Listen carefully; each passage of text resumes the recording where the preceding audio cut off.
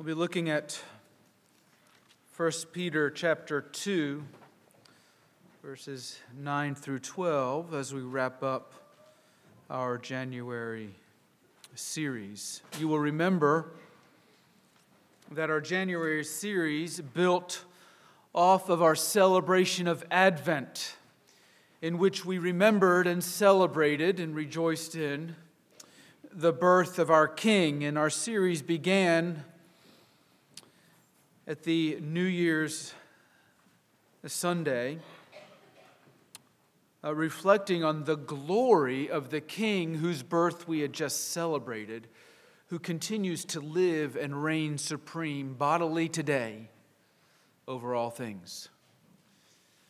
And we considered what it meant for us to be a people of such a king and citizens of such a kingdom, with the inverted values that go into play. And we've wondered how, as we considered being a people of the gospel. And today, I want us to consider why. Why? Why would he go to all that trouble? Why would he make a people like us? Who are we? And what are we doing here? With those words, read with me 1 Peter chapter 2, beginning with verse 9.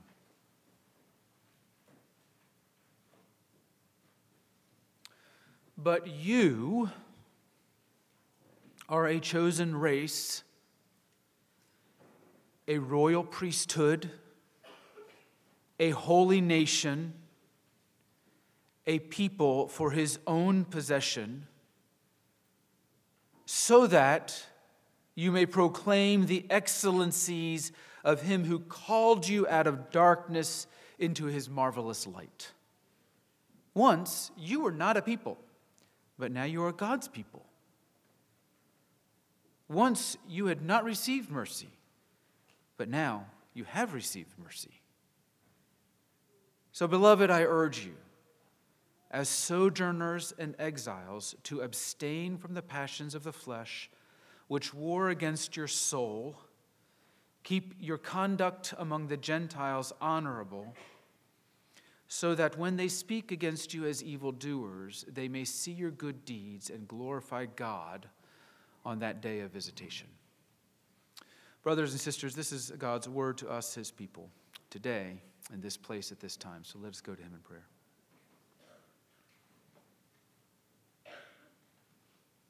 According to the abundance of your mercy and your steadfast love for us through your Son, Jesus Christ, grant us ears to hear, eyes to see, hearts to believe, lips to rejoice, hands and feet to obey.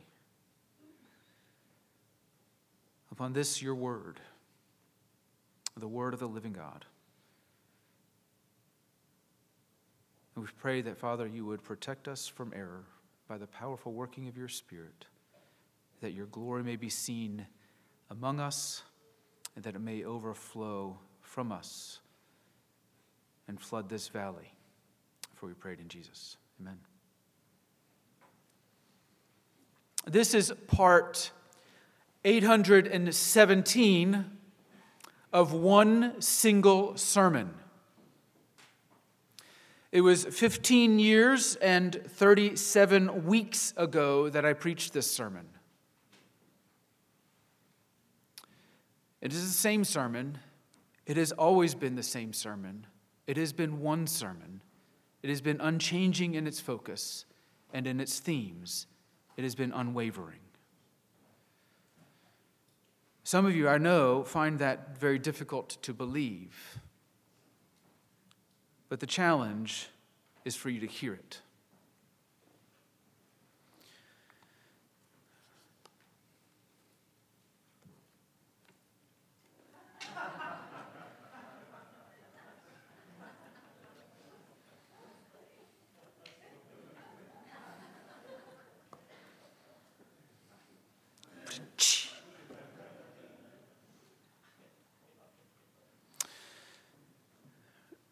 The question that I posed at that time, and the question that has been before us for 817 Sundays, is who are we and why are we here?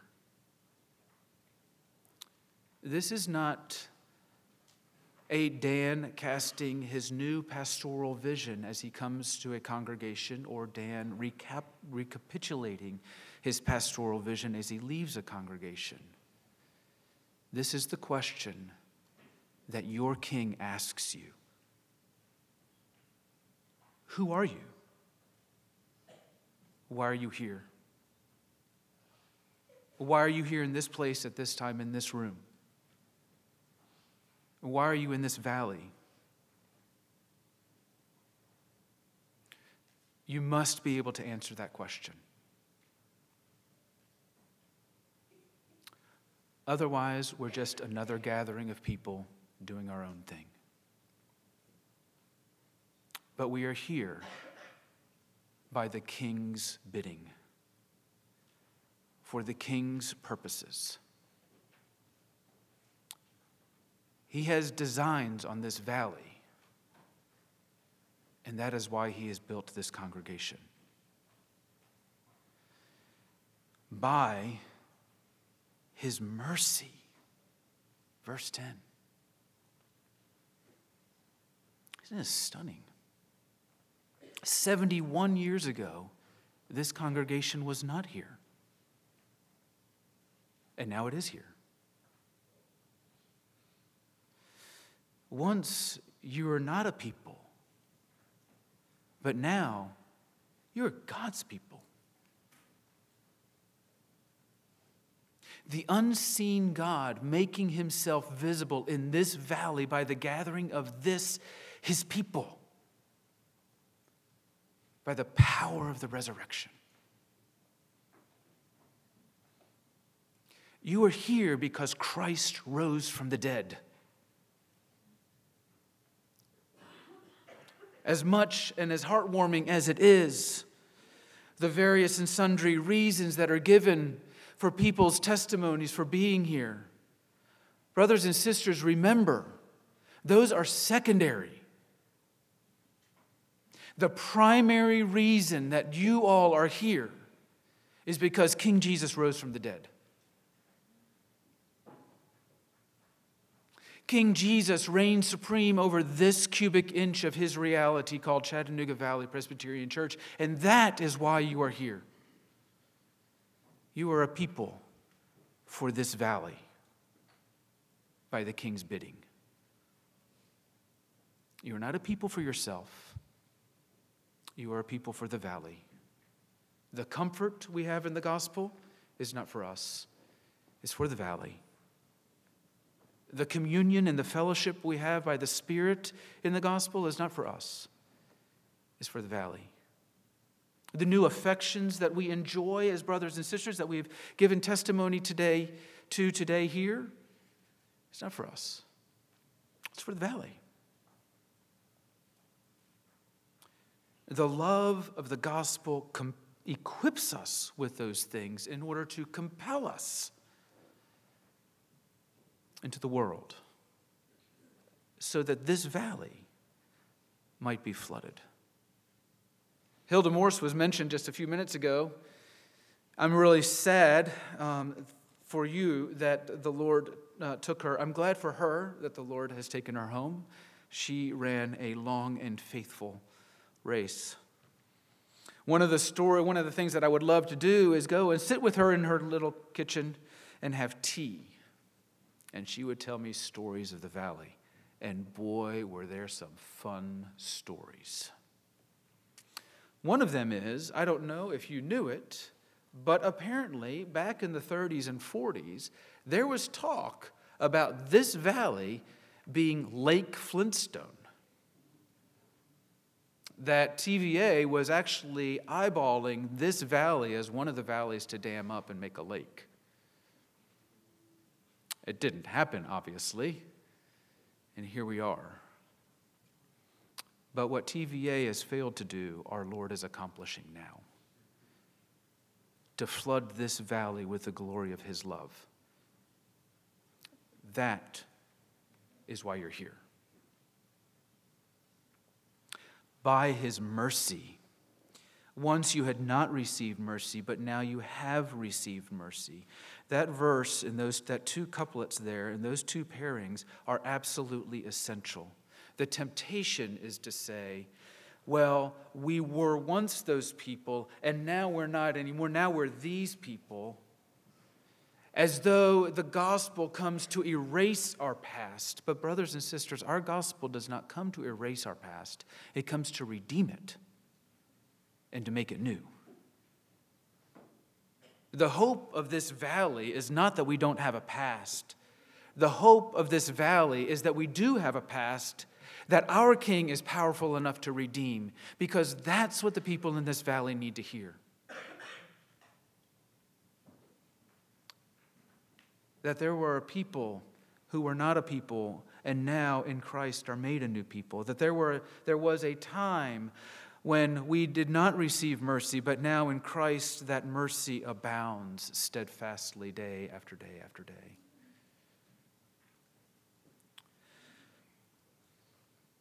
The why is found in verse 9. Peter uses several descriptors: a chosen race, a royal priesthood, a holy nation, a people for his own possession. The power of God's mercy poured out through Jesus Christ, what the Old Testament calls chesed, is that it makes us new. It changes us in every dimension: feeling, thought, word, and deed. We feel differently as recipients of God's mercy. We think differently as recipients of God's mercy. We speak differently as recipients of God's mercy. We act differently as recipients of God's mercy. The language of chosen race, chosen generation, a chosen people. The echo comes from Isaiah chapter 43, the context in which we read, "Jacob, my servant, Israel, whom I've chosen." We remember that happening, of course, Genesis chapter 12, in the context of Babel.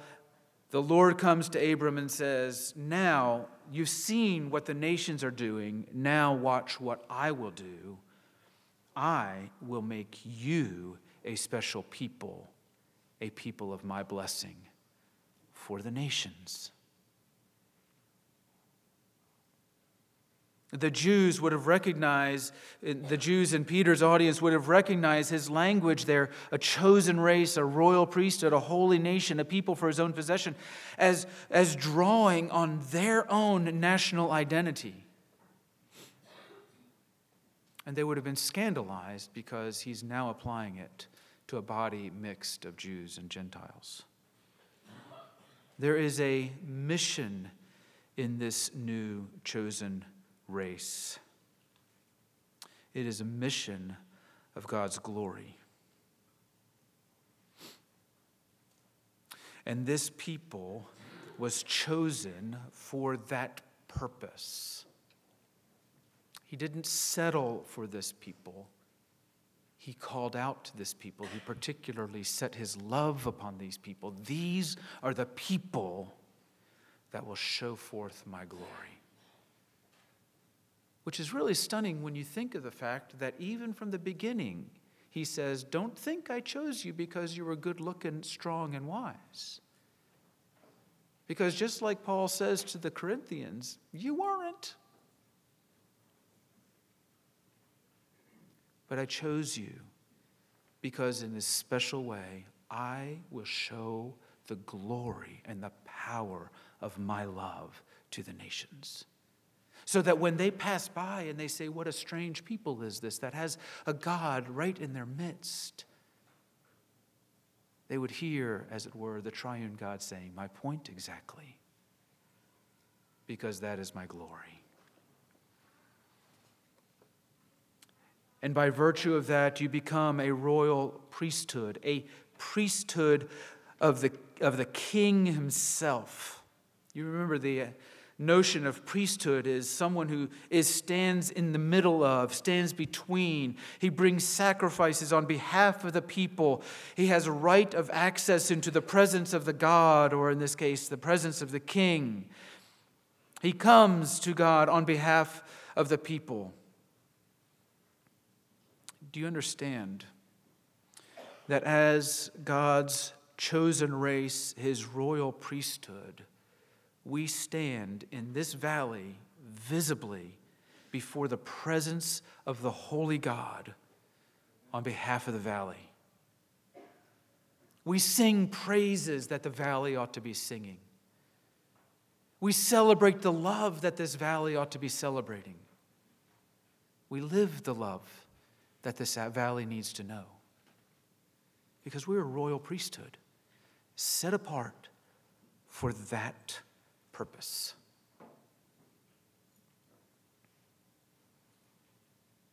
We represent God to the people and the people to God. One of the things that I've marveled at is how Christ-haunted is this valley. Some of you who've read the email will recognize that language. It comes from Flannery O'Connor. And you've heard me tell the stories. I had a good friend who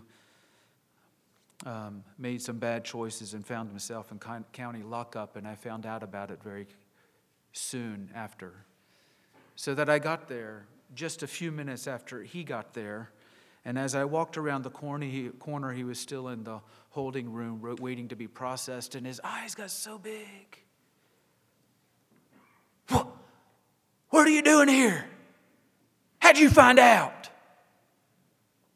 I said, well, I'm a pastor. I know everything because I'm a servant of the king. Really? Yep. A couple weeks later, finally got out, but he made the same bad mistake. I heard about it. And so I went and I parked outside the store. And as he walks out of the store, how'd you know I was here? I'm trying to tell you, I'm a pastor. I'm a servant of the king. By God's amazing grace, he used that fear to soften heart, and he came to faith, and later we were able to laugh and say, oh, your neighbor called me. Nothing special. The Spirit works in mysterious ways, but sometimes he works in more mundane ways. The thing that was so stunning is that all of us have this indelible mark of the divine. The sense of the divine is what John Calvin called it. A Christ-hauntedness that leaves us wanting to believe that he is there, he has not abandoned us, and he delights in us. Brothers and sisters, you are here in this place, a royal priesthood of the King, so that this valley will know that Christ has not abandoned it, but loves it and wants to see it flourish. We're a holy ethnicity. We are set apart. We are distinctive. We are distinguished. It is God's holiness itself within which we are clothed by Jesus Christ that characterizes us. This is what it means, that we are holy. In Japan, I walk around and the little kids would say, gaijin-da, gaijin-da, which means, outsider, you're so strange, you're so foreign, you don't belong here. The valley ought to be looking at us and thinking, there is something strange about that people. There is something peculiar about that people. There is something distinctive about that people. It's what Scripture calls holiness. It's being clothed with the character of God and the love of Jesus Christ. That's how we go about our work as a royal priesthood. The ESV reads the next phrase, a people for his own possession.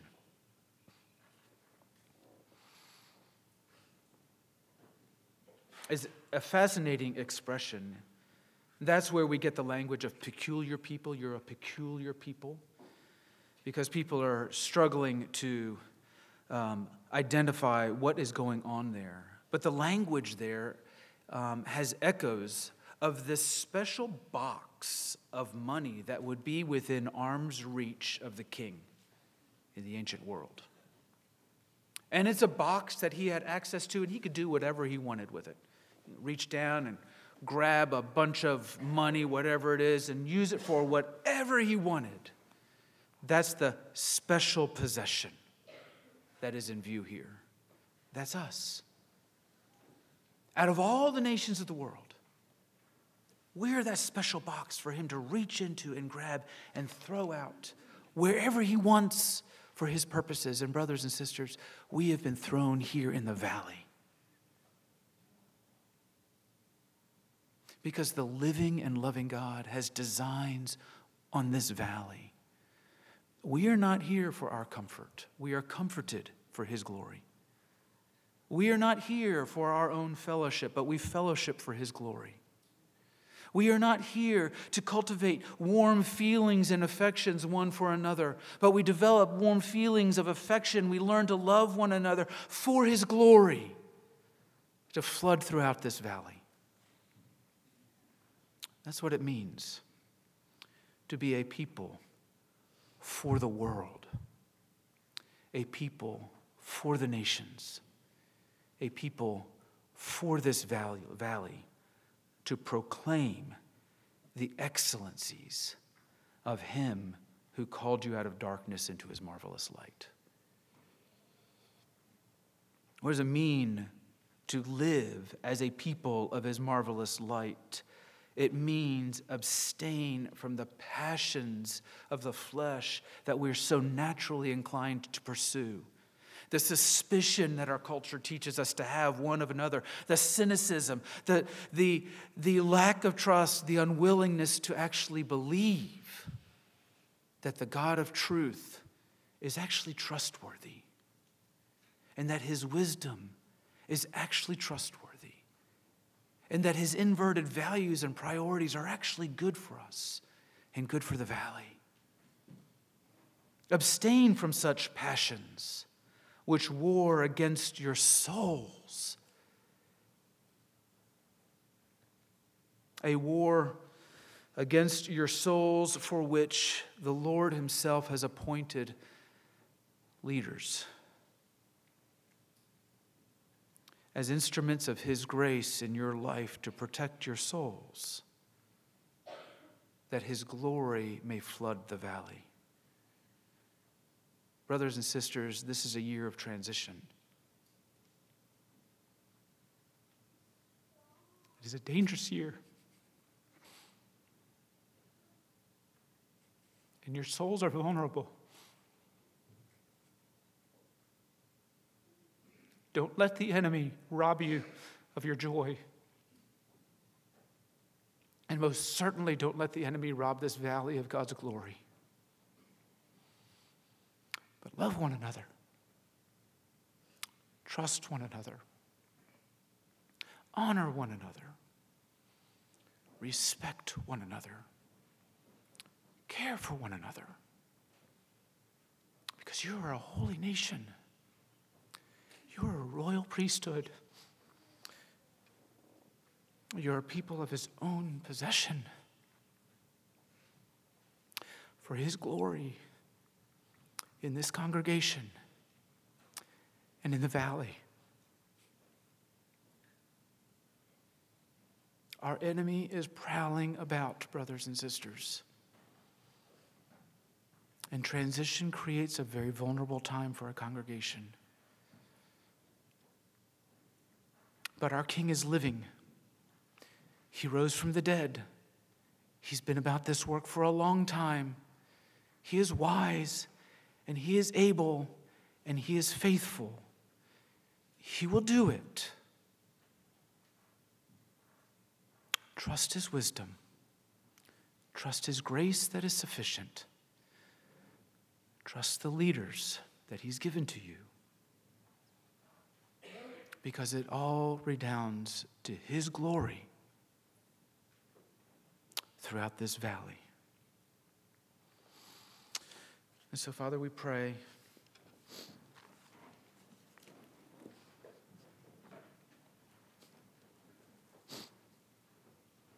as Paul prayed, grant us courage to know your love, which is ours in Jesus Christ, and grant us courage to love one another through a dangerous year, that this valley may look and wonder and sing your praises. For we pray it in Jesus. Amen.